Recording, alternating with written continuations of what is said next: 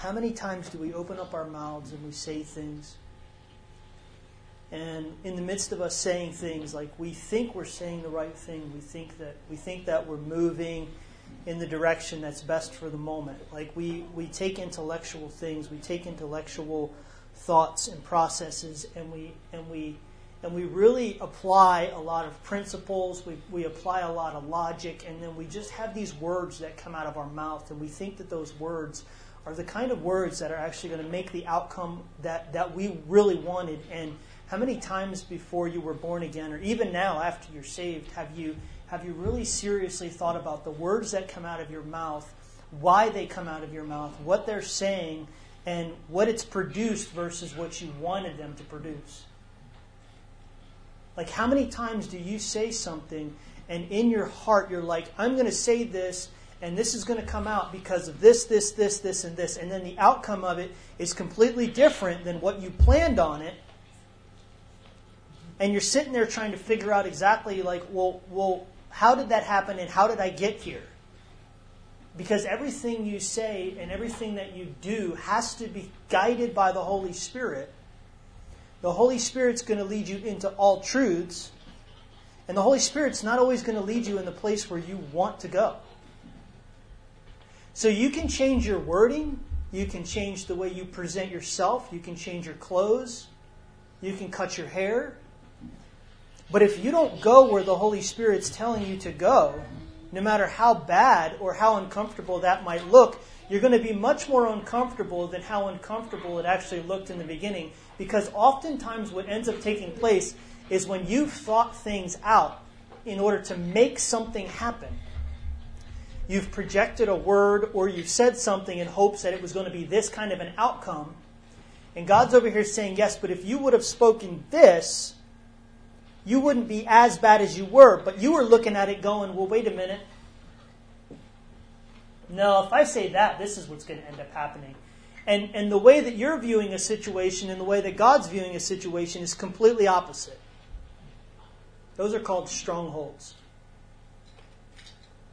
A stronghold is a place that has been fortified so as to protect it against attack.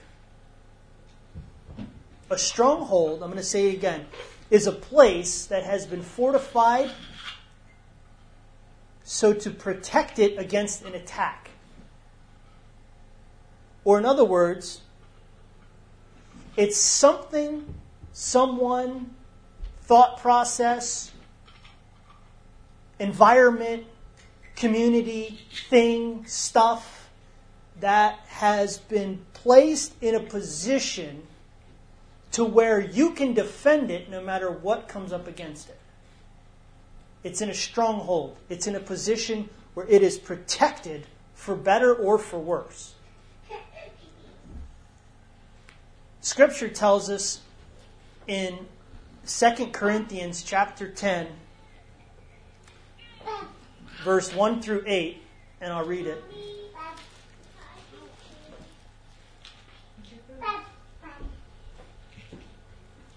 Second Corinthians chapter 10, verse 1 through 8 says, Now I, Paul, who am lowly in presence among you, but bold towards you while I am absent, appeal to you by the meekness and gentleness of Christ. He said, I beg you that when I am present, I might not have to be bold with you, with that confidence by which I intend to be bold against some who think of us as if we walk the same way that they do, according to the flesh. What's the problem? The problem is inside of the church, Paul is saying that there's people that are thinking the wrong way, and they're viewing the individuals who are trying to help them the exact same way that they think. Thinking that those individuals are trying to get them to stay stuck in the same pattern they're already in. And the reality of it is that Paul is thinking completely opposite and totally different than the way that they're thinking. Like, He's not thinking the way that they're thinking. And the reason why they have an attitude problem with him is because they're not thinking his way. They're not thinking according to the Spirit.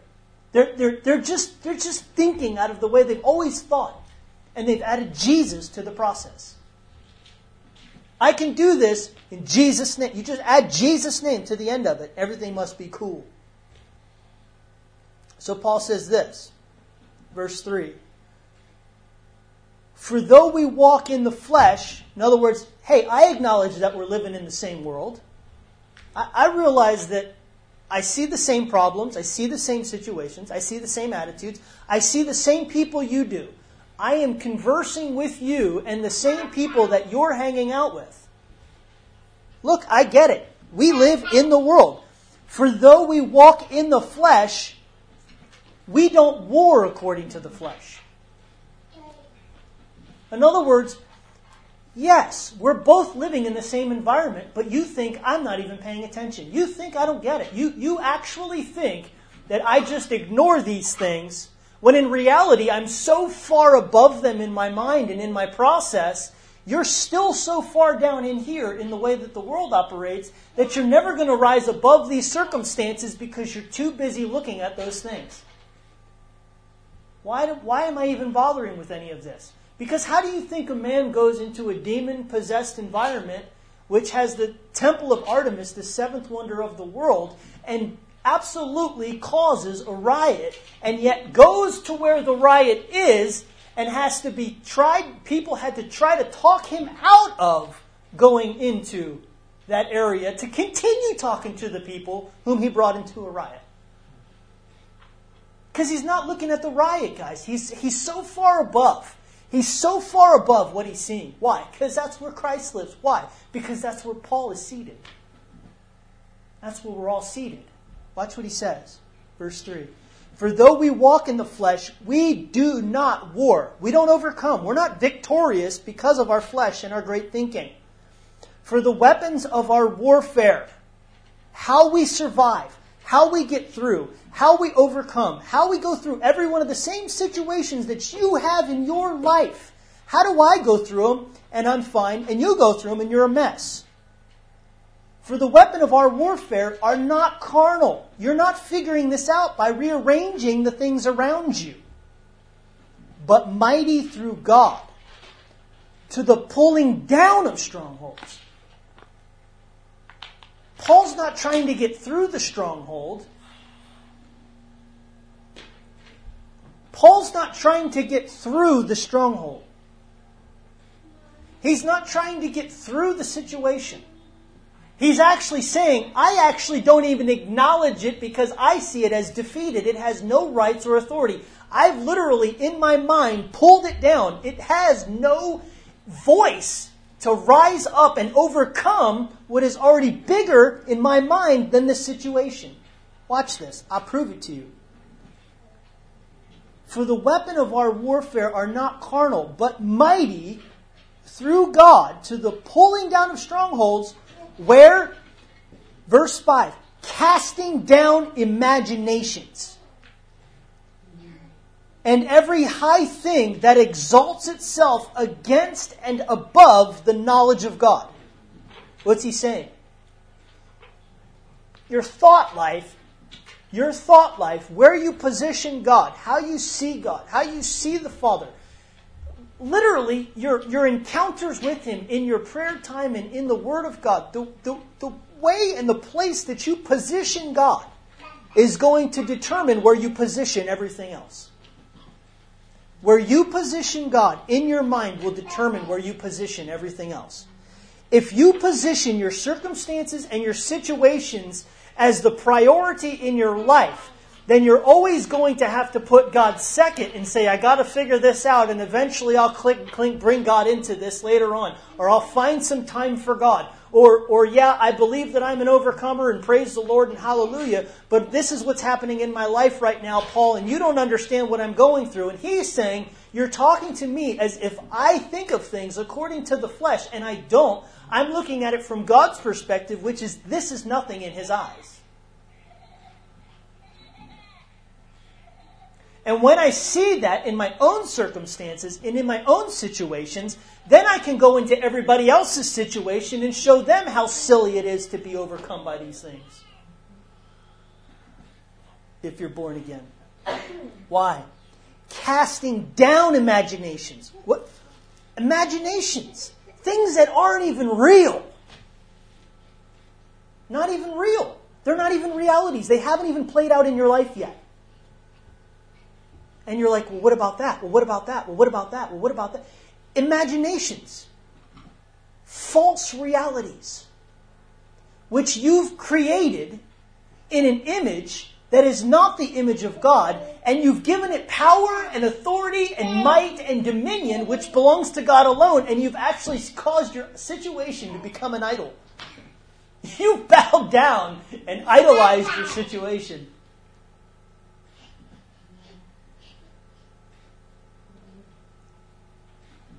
Think about it. Like, process your thoughts. Watch this. Casting down imaginations in every high thing that exalts itself against the knowledge of God. It's crazy to me that he calls it a high thing. He's not ignoring the fact that it is something that's in a reality, and it is something that has the ability to overcome you, but it depends on what you position higher than the high thing. It depends on the thing that you place as the highest of the high. Because he calls it a high thing. Every high thing that exalts itself. In other words, the imagination intentionally tries to make itself bigger than God in your mind and in your thoughts so that it can overtake you, so that it can overpower what you know to be true about the Lord, so that you give that thing the honor and the power and the glory instead of God, because it knows that if the enemy, he knows, the demonic realm knows if they can get you to worship your situation, that you're not worshiping God, and when you're not worshiping God, you're not winning.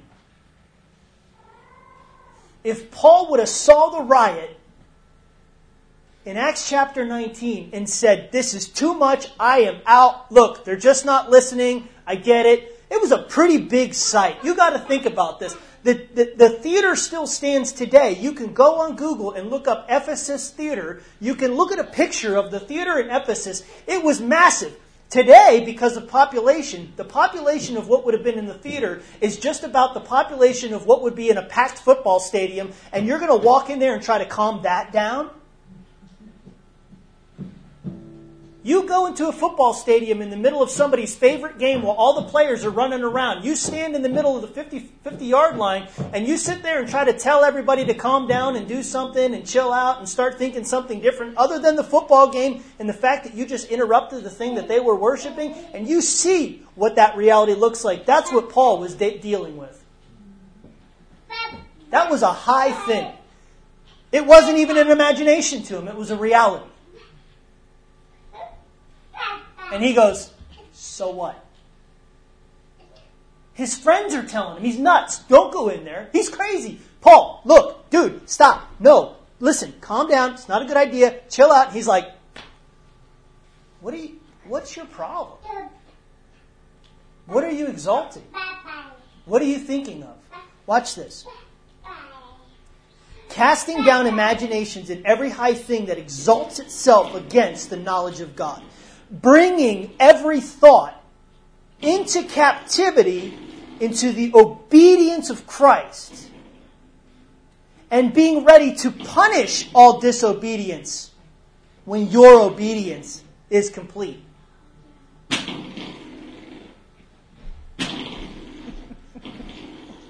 Enoch's having fun.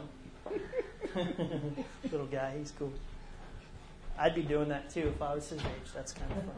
Flinging the little thing. So check this out. Bringing every thought into captivity to the obedience of Christ. You say, I'm trying to be a good Christian. I'm trying to do the right thing. I'm reading the Bible. It tells me to do this, and this, and I'm trying to be obedient to Christ. That's not what he's talking about in this context. Bringing every thought captive into the obedience of Christ. What does that mean? It means that your mind aligns with who he is what He has authority over, what you have authority over, what He gave you, the power that you have, the Holy Spirit inside of you, and every single thing that He gave you in Christ Jesus. He says you bring that thing into alignment with what Jesus says. You take it, you see it, you don't ignore it, you don't act like it's not a reality, but you see it as a low thing and you say, absolutely, I don't know what you think you're doing here, but Jesus is here now, and everything in front of me has to come into alignment with Christ. And you say to me, you say, John, I don't see that, I think that, I believe that, I feel that. Well, good, keep going until you see that whole thing come about. Don't stop because you see a wall. Don't stop because you see a high thing. The high things will always be high. You'll have to look up to see them. But you're not supposed to be walking by your sight. You're supposed to be walking by faith. I just feel like God's like just done. Like He's just like, not done in the sense like He's done with the church or done with people. I just see like God's already done. He gave us His Word and His Word is done. I see a done deal. I don't see it if, maybe, but. I don't see, well, maybe it's His will or it's not. What I see is God saying, no, every high thing that exalts itself above the realities of what I have spoken, you have to believe regardless of what you see, you feel, you hear, you experience. Every other thing, every other friend, every other pastor, every other church, every other this, everything else is irrelevant if it's not in alignment with the Word of God. And if it's not aligned with the Word of God, I put you there to make it in alignment with the Word of God. And that's why I sent Paul to Ephesus.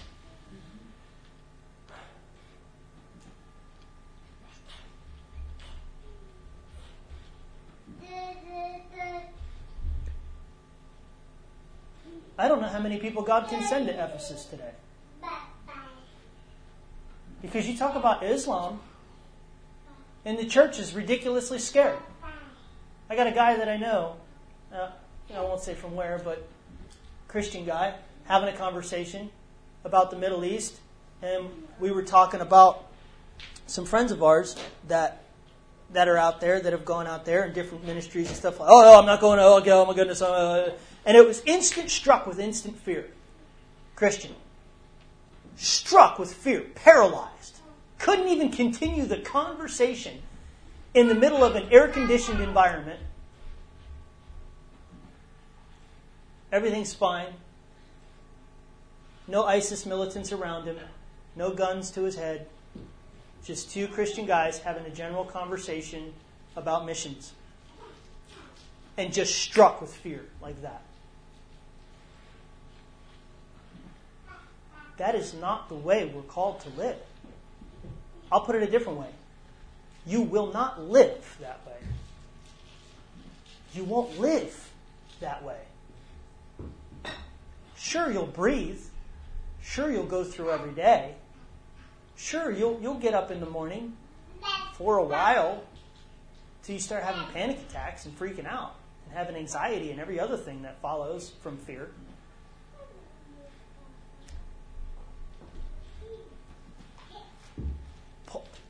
Paul's not having that conversation anymore. Paul's a man who's made up his mind after 3 missionary journeys. He went to Corinth right before all of this.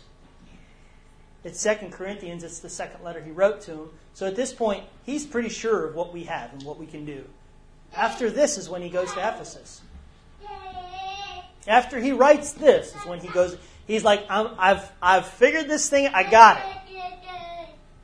Now, last week when we were talking about him having a revelation of Jesus. The fact that he had an experience with Jesus is what drove him to go to the lost. But it was his experience with Jesus that eventually gave him everything he needed so that he can overcome and win the lost. If you're not winning your own personal battles, you're not going to be able to win the battles that are out there destined for you. The Israelites wandered in the desert and died because of unbelief, and they lived in a supernatural environment where they saw the pillar of cloud, the pillar of fire. They watched the sea part. They watched manna come down from heaven. They watched water from a rock. They saw the quail come. They watched Aaron's staff bud. They saw the face of Moses in all its glory and it would die down. They saw the thunder and all the clouds and all the lightning on the mountain twice because they broke the commandments the first time and Moses had to go back up. They had a leader who fasted and prayed for 40 days and 40 nights. They had somebody that was leading the march, and yet they still disobeyed and had no belief for God. Doesn't make sense to me. Doesn't make sense to me either. You have to determine whether you believe God or you believe what you see. Period.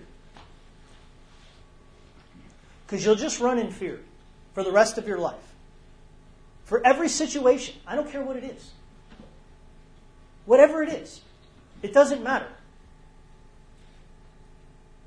No matter how high you can build that imagination. The worst thing on your mind right now that you're going through or that you are in fear of, that highest thing is in the lowest part of your foot. It's under you. It's not who you are. It's not yours. The only thing it's been given to you for is to prove to the enemy that you're victorious and he's a loser. Because God tests people. He doesn't tempt people, but He tests people. The Holy Spirit is the one that led Jesus into the wilderness, into the desert. The devil's the one that did the tempting. But the Holy Spirit brought Jesus into the wilderness because He knew that Jesus could be trusted to show the enemy that he lost. That is what you get to do with your life. But every single time you idolize your situation, every single time Ephesus becomes too big, every single time the riots seem like they're just shouting too loud, these people were shouting, "Great is Artemis of the Ephesians." And Paul's like, no, really, great is Jesus. No, great is Artemis. I mean, they're like just going nuts, dude. And you're going, we're thinking in our American minds, no way that we can get these people, no way we can get them away from the football and the TV screen, no way we can get them away from their obsession with the sports, no way can we get them away from, all these things and just saturated in all the movies and the junk and the porno. No way we can get them out of all that. And God's going, yeah, no way, as long as you're the one that I'm sending.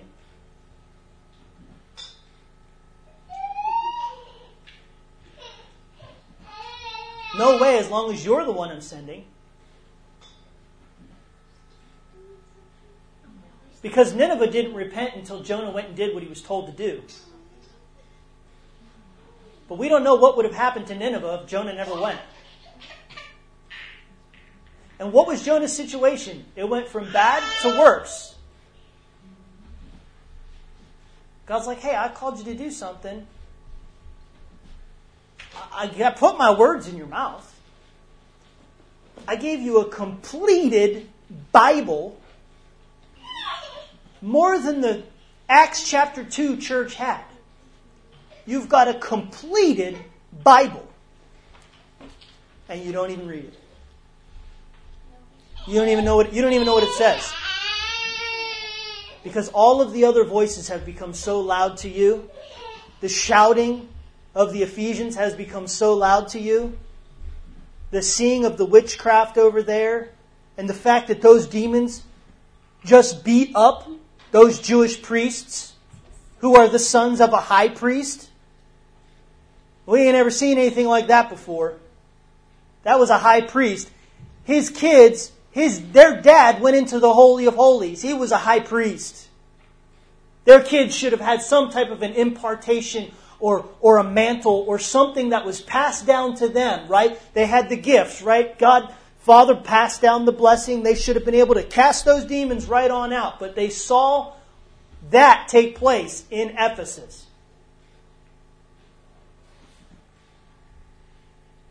Paul goes, you're talking to me as though I'm in the flesh. You're looking at me as if I'm looking at you the way you're looking at me, and I'm not.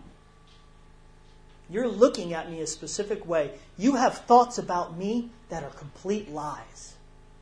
Totally untrue. And you're clinging on to them. And you're talking trash about me behind my back. And when you're not speaking about me with your words, you're thinking it in your mind. And you're rationalizing why you don't have to listen to what I'm saying. You're trying to come to conclusions that say, I don't have to listen, that's not correct, that's not true, he doesn't understand, blah, blah, blah. And you're doing all that to justify staying in your situation. And that whole problem is that you're always going to be in that problem as long as you keep thinking the same way you've always thought. And the reason why you got in that situation in the first place is because you were thinking that way in the beginning. And now you're thinking that way in the middle of it. You think you're going to come out of it by thinking that same way. And he's saying, you guys are silly because you're looking at me as though I'm in the flesh. And I'm over here going, I'm free. Like you to join me.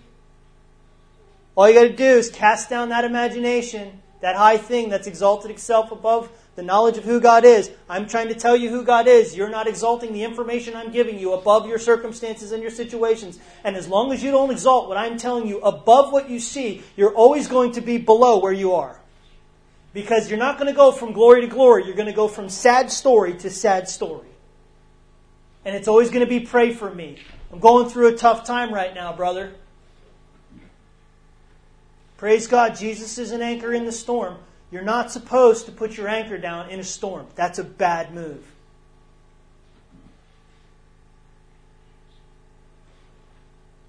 You want to get away from the storm. What? God, I don't know what you're saying. God, I just... Look, this is not like...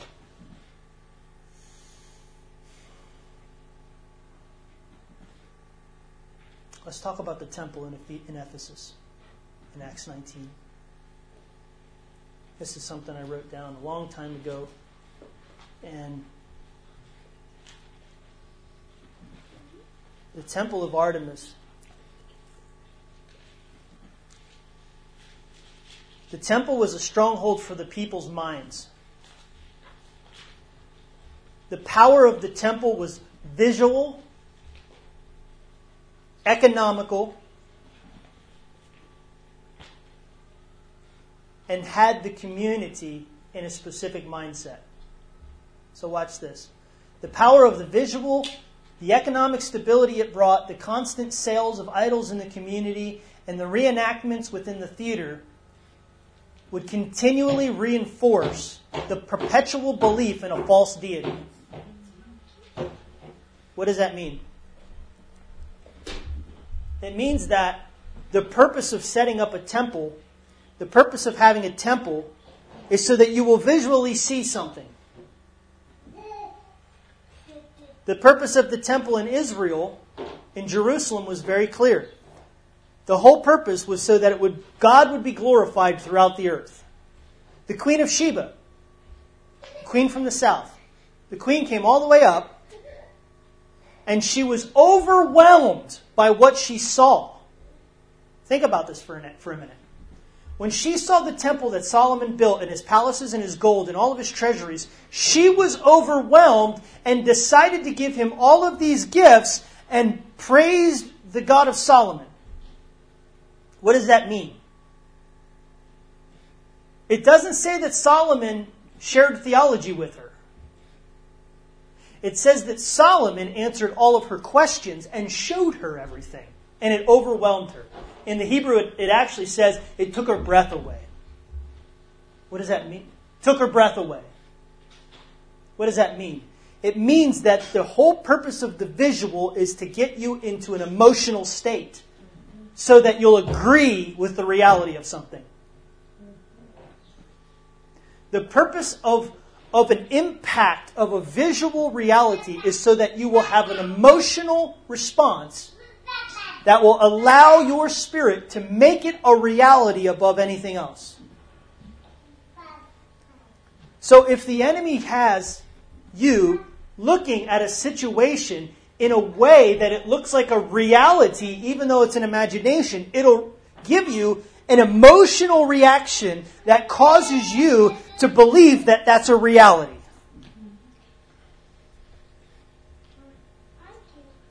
And because of that, you'll be paralyzed, like the queen was. Now, she was paralyzed in a way where it pushed her towards the God of Abraham, Isaac, and Jacob. And the demonic realm knows this. They understand that. How can I promise you this? How can I make that statement? Because Satan said to Jesus, I'll give you all of this if you'll bow down and worship me. What did he do? He gave him something to see. Look at this, Jesus. Have an emotional response to this, Jesus, so that you'll do something that's completely opposite of what God says. That's his tactics. To get you to feel and believe something that is not a reality so that you will respond to that instead of responding to God and His Word. And until you align yourself with what God actually has to say, and until you align yourself with what God's Word says, your reality will always be that thing because you believe that that's reality. You'll never go to another place and realize you can live from somewhere else which is above all of that, which is a place of freedom, where I don't have to care about any of that stuff. Not that I don't actually have a response in the sense where I say, wow, there's a problem there.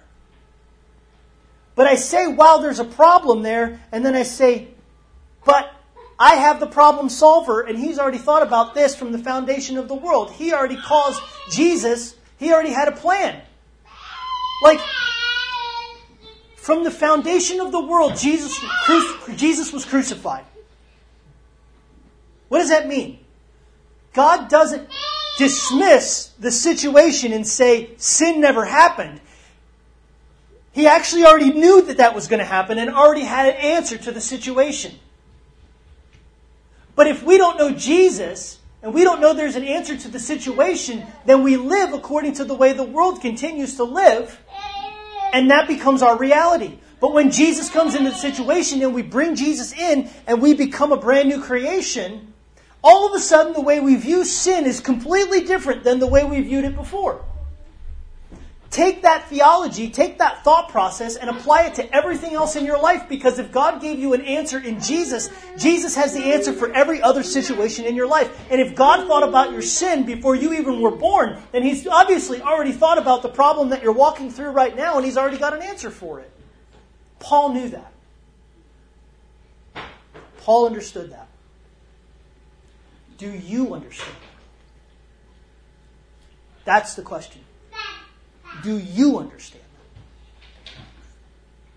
Because guys, if you don't get this, forget it. It'll be 5, 10 years from now, you'll be going through the same junk. You'll be asking for the same prayers. You'll be going to church after church after church because you're hurt and you're bothered and you're offended by what everybody's telling you because none of it's working, because you haven't applied the very principles you've already been taught. And if you add anything to what I'm already telling you now without applying what this says, then all you're doing is heaping up information, and knowledge puffs up, but love edifies. Love is what makes you who you were destined to be. Love humbles itself and says, oh my goodness, that's what the Word of God says. Love says this. God said that through John, but John's not the one saying it, it's the Holy Spirit. So I'm going to listen to the Holy Spirit and just put John aside for a minute. Not that God's not using me, and not that I'm not valuable, and not that He's not speaking through men and women. He absolutely does. But you can't look at my face and say, I'm not agreeing with John, because if you don't agree with what I'm saying right now, and you can pinpoint different areas where you might have a little discrepancies, but if you don't agree with what was clearly written in the Word of God right now and what I'm communicating to you, you're disagreeing and arguing with God, not me. I'm not your problem. You're your problem. You're your enemy.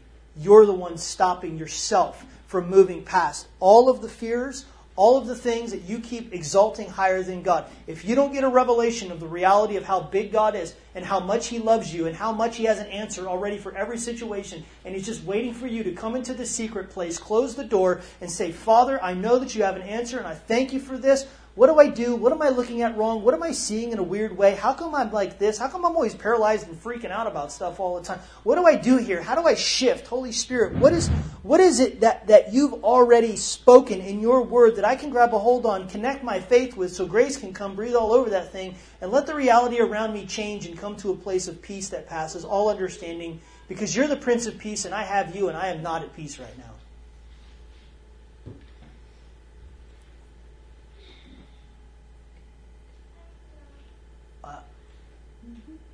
That's it. Now look, to be completely fair and honest, I have to go back and read this from time to time. I have to go back and look at this. I have to readjust. I have to make sure I keep shifting and staying in that path, staying in that place. Keep going, keep going, keep going. Because it's not like, hey, sometimes things come along and you're just, they sideswipe you. Things can sideswipe you. But the difference is that you recognize the reality of what it looks like to walk in a position where you've been sideswiped versus walking in the position of when you're not sideswiped, and recognize, wait a minute, I am not on the path right now. I can tell by the way this is happening and this is manifesting and this is the way I'm feeling and this is the emotion happening, and all of a sudden all these things start to come on you and you're like, this is just not the way I typically live. If you don't know the difference between those two realities, you're not going to check yourself. You're just going to think it's life. It's ups and downs. It's hills and valleys. Well, brother, I'm just going through a valley right now. I'm just, you have your higher mountain types, and then you have your valley. No, he has leveled everything. He says, make a straight path for the Lord to follow. Not an up and down path. Not a wishy-washy path. Make a straight path for the Lord to follow.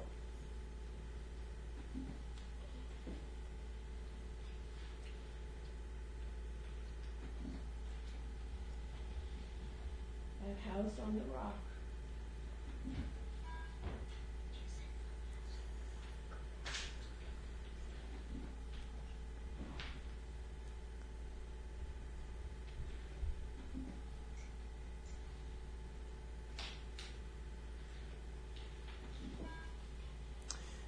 That's why the cross is foolishness to some. The cross is foolishness. That's why the message of the gospel is foolishness to so many. Because the world looks at us as though we're living the way they do. And they're saying, you just deny reality. You live in denial.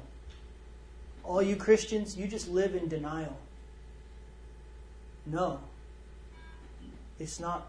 We don't live in denial. We don't say that those things aren't real.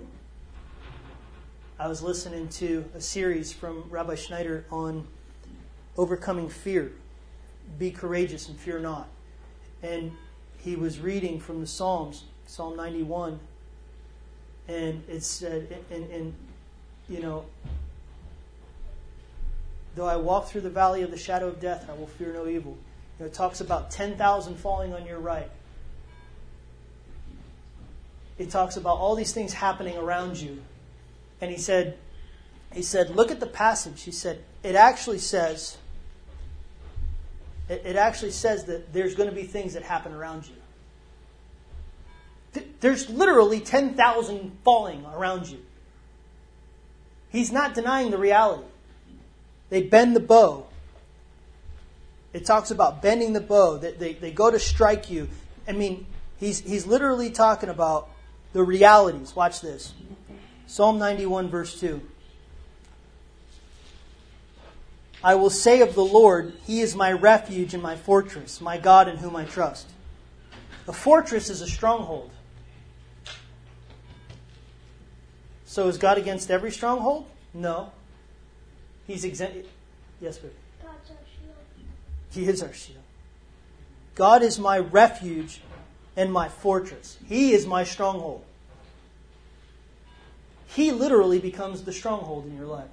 He is my stronghold. Surely He shall deliver you from the snare of the hunter and from the deadly pestilence. What's He saying? Yeah, it's flu season, but it ain't going to touch you. Yeah, all you people are freaking out. Yeah, 30 people died. And Yeah, these are realities, guys. But they mocked, I don't even remember the woman, you guys probably know, one of the president's spiritual advisors, she came out and said that we need to have faith that God will protect us from the flu, and the media went nuts like a week or two ago, and all kinds of stuff. Yeah, Isaiah 53, by his stripes I am healed. Yeah, look. Psalm 91 verse 3, surely he shall deliver you from the snare of the hunter. There's a snare. It's there. We're not denying the reality that it's there. But he'll deliver me. He shall cover you with his feathers, and under his wings you shall find protection. His faithfulness shall be your shield and your wall. You shall not be afraid of the terror by night. There's terror at night. He's talking about terror that's coming upon you. You won't be afraid of the terror coming upon you. Look, it's a real emotion. But stop it. Stop it. He already knows. You shall not be afraid of the terror by night, nor of the arrow that flies by day, nor of the pestilence that pursues in the darkness, nor of the destruction that strikes at noonday. 1,000 may fall at your right, and 10,000, 1,000 may fall on your side, and 10,000 at your right hand, but it shall not come near you. Only with your eyes shall you behold and see the reward of the wicked, because you have made the Lord, who is my refuge, even the Most High, your dwelling place. There shall be no evil fall upon you, neither shall any plague come near your tent. Pretty explicit. There's realities. 1,000 here, 10,000 there, plagues, pestilence, all the stuff from the book of Revelation. You think Pharaoh, you think the Israelites didn't see what was happening to Egypt? It didn't touch them, but they knew, and they saw, and they understood. And they didn't have a revelation of God. They only knew what they were told. They knew that Moses and Aaron had something going on with the Lord, and they were going to get delivered for some reason. And they're like, yeah, we heard something about Joshua. We know something about this Yahweh God. Something about I am. And look, Moses, he's seen some visions and stuff. You remember when he killed that guy? Yeah, I remember that. Yeah, Moses is a pretty rough dude, guys. You might just want to listen to him. And they're just kind of going along with the plan because they don't really know what's going on. And then all of a sudden, all these bombs and pestilence and all this stuff starts taking place. And they're like, hey, man, something's happening in Egypt right now. And they've got to make a choice whether or not they're going to believe that God's going to protect them and take them out of that, or whether or not they're a part of the judgment and this is just some kind of weird natural thing and who knows what's going on. The difference between what you believe about God being God and being who He is and the way that the world sees situations is total night and day.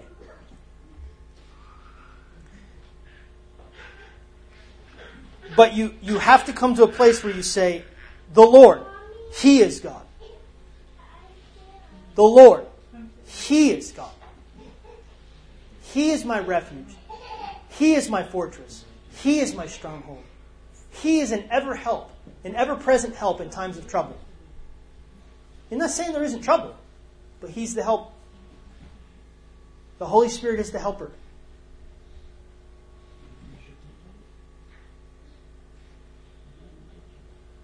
I think you guys are getting what I'm saying. Again, I have to keep my life adjusted with this too. It's the Word of God. This doesn't change. This can change. This can change. Actions can change. People can change. This never changes. So you have to decide whether you're going to trust the ever-changing environment or the one who never changes. That's what will lead you into victory. That's what will lead you into Ephesus. That's what will take you into a place where it doesn't matter what they're screaming and yelling. It doesn't matter if ISIS bombs are going off. It doesn't matter if they're cutting heads off. It doesn't matter if they're crucifying people. It's irrelevant. It's irrelevant. Because Jesus said all that would happen anyway. So, surprise. There's nothing to be shocked about. And there's nothing to fear. If anything, we can run towards it. That's how you change cities. That's how you change nations. That's how you transform things. You bring the kingdom of God into the situation and you hold your ground. Regardless of the riot, you hold your ground. Regardless of the demonic manifestations beating up the priests, you hold your ground. You hold your ground.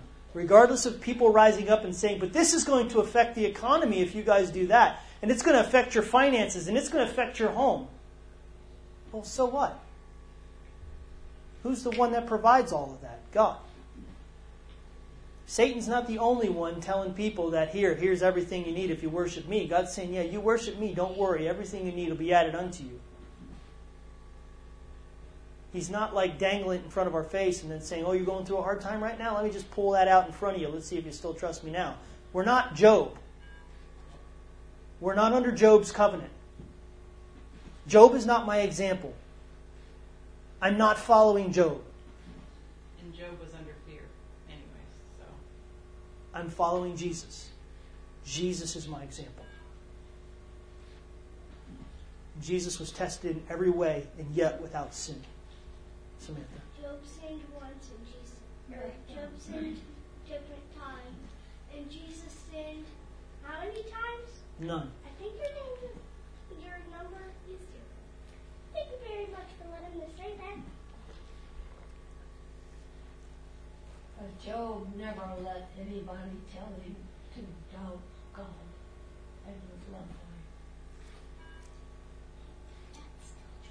him. And Job also said in Job 1:20-22, said that Job did not sin by blaming God. One of the best scriptures in the book of Job, other than the end of the book of Job when he gets all the stuff back, is in the very first chapter when it says, and Job did not sin by blaming God for doing evil. Job never blamed God. Everybody else said God was doing it to him. But Job didn't. Though he slay me, yet will I serve him.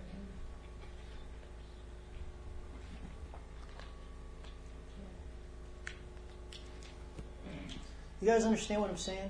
Like, do you guys get what I'm saying? Like, I'm not just giving you like a motivational pep talk and a speech. Like, I'm not just giving you, this isn't a message. This isn't a sermon. This is your life. This is your life. Use it wisely. You have $1 million in the bank. Don't live broke.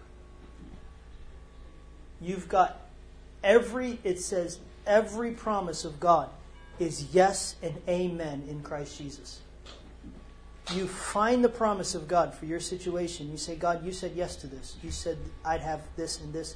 You'd give me wisdom and understanding. You find what God says about you and your situation. And you start saying, God, I thank you for such and such, yada, yada, yada.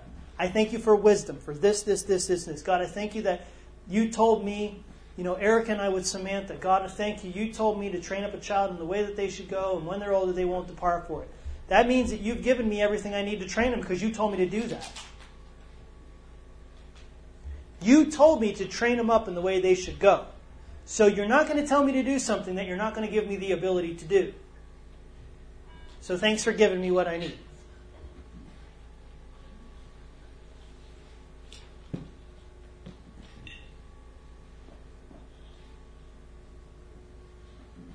Hoorah. That's good stuff. Awesome. Or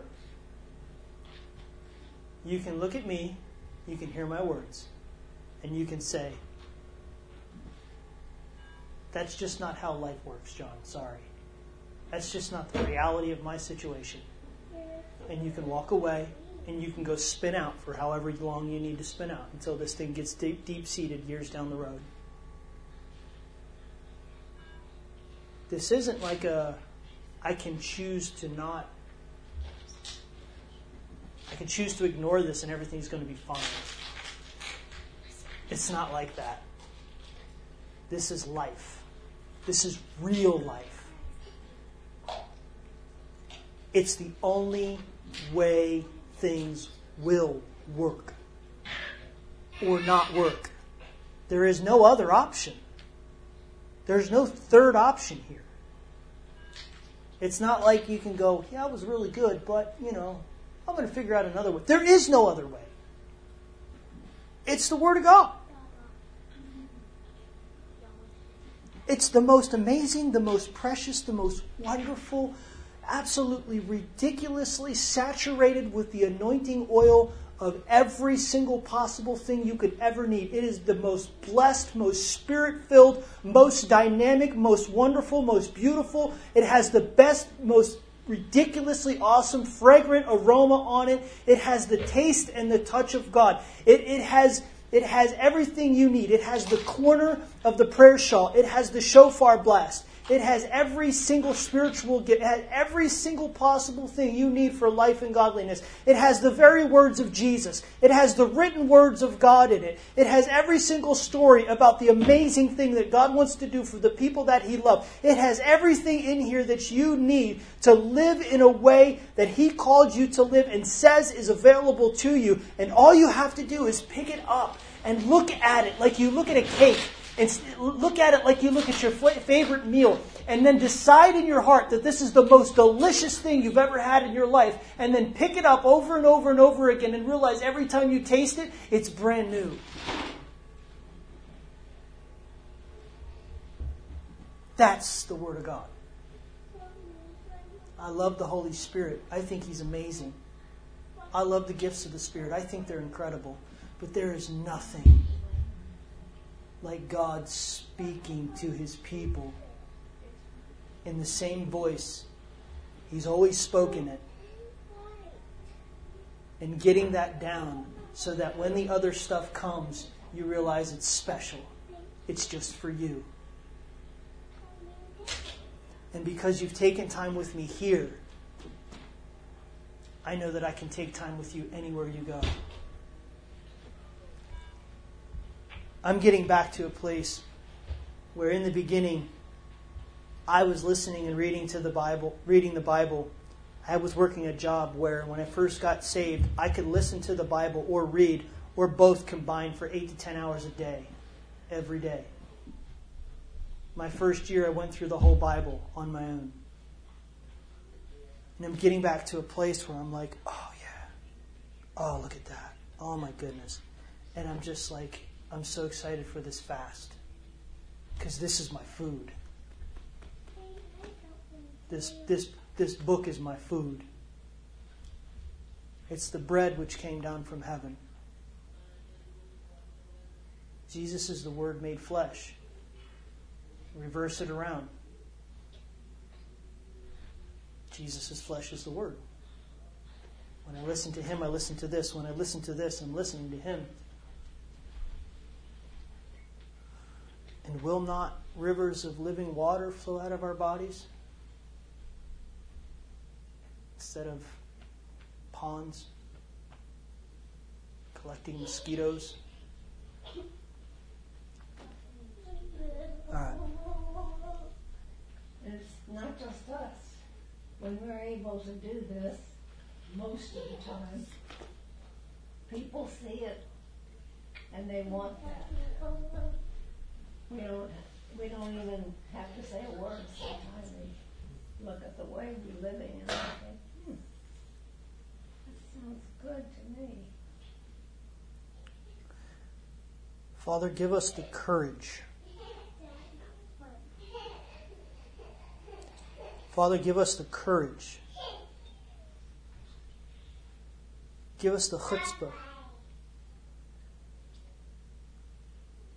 God, I don't even know what else to do. Lord, all I know is that I can give your word. All I know is I can tell the truth. All I know is I can say everything that you've told me, but I can't force anybody to come into alignment with this, God. And I'm just really at a point in my life, Lord, where I've spoken so many things and I've said so much. And I just want to see people's lives transformed. And I just want to see them grab a hold of these things. Not because I need affirmation. Not because I need to be affirmed that this stuff is real. I know that your word is real, God. But you need to make it real to everybody in this room. God, you have to make it to a place where it's so deep-seated in their heart that it cannot be covered up with any amount of callousness. Holy Spirit, you have to. You have to come. You have to change things. You delight in coming and making things come into alignment with the kingdom. Father, right now, in the name of Jesus, change situations and change hearts. Transform hearts and minds right now, Father. I declare in Jesus' name, from this day forward, you will think differently. You will speak differently. You'll drop your condemnation and your judgments. You'll stop seeing the world in the same way you've always seen it, and you'll cling on to the things of God, and you're going to have a change in the way that you see. When Paul had an encounter with Jesus, Father, when Paul had an encounter with Jesus, he no longer saw. He couldn't see anymore. And when he got his sight back, he no longer saw anymore. Even though he could see with his natural eyes, he never saw the same way he used to see. He saw the world one way before, but after the encounter and after his eyes were opened, he saw the world in a completely different way. God, release a different way. Holy Spirit, release a different vision, a different view of the world over everybody here in Jesus' name. Holy Spirit, would you come and just speak now? Father, I thank you even so now, Father. I thank you for dreams and visions, God, for everybody here. God, even as they sleep, you'll visit them. God, I thank you for angels. I thank you for divine visitations, Father.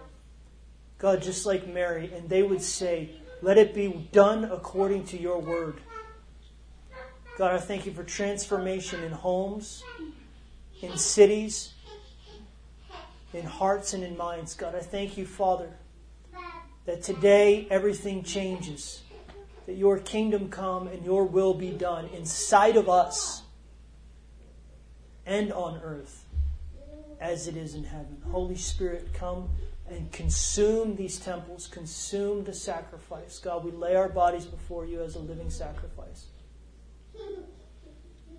I command fear to leave in Jesus' name, and freedom to come, and an entrance way and an invitation into the holy place, and then behind the veil into the Holy of Holies. Father, we thank you for your word, and we honor you, and we thank you for Jesus, and we thank you for the Holy Spirit. In Jesus' name, amen.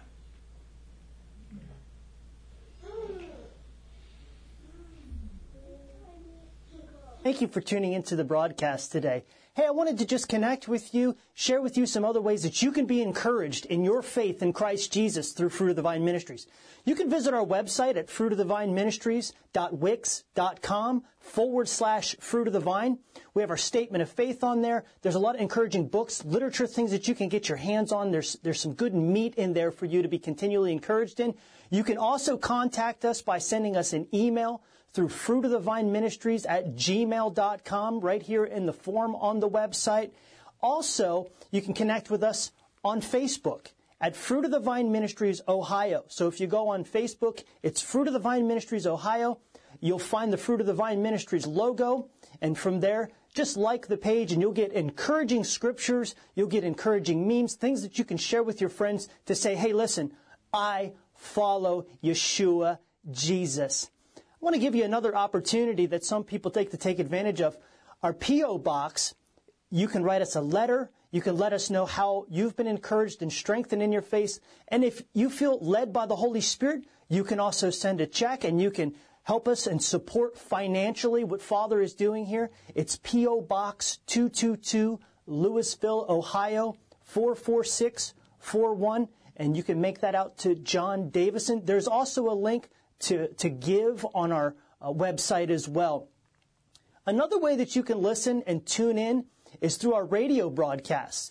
Every Sunday morning on Local Christian Radio at 10:30 a.m. on 90.1 WJEE and 90.9 WJDD Faith Ministry Radio. And you can connect with us each week there and listen to new encouraging messages. And then also our podcasts are available as well through podbean.com. go to Fruit of the Vine Ministries on podbean.com. Just click the subscribe and follow, and you can follow some of the latest podcasts. Sometimes they're long, sometimes they're short, sometimes they're just very short, encouraging messages. And I just wanted to give you an outlet so that you can, hey, listen, if God moves on you and you want more, if you want more of Jesus, we want to give you every ounce of grace that God has given to us. Jesus said, freely you have received, freely give. And we want to encourage the church to walk in power, strength, holiness, righteousness, completely covered by the blood of Jesus Christ, walking as normal Christians in the supernatural and seeing friends, neighbors, loved ones, co-workers coming to faith, salvation knowledge in Yeshua HaMashiach. So thank you very much for spending your time with us today, and God bless you in Jesus' mighty name. Shalom.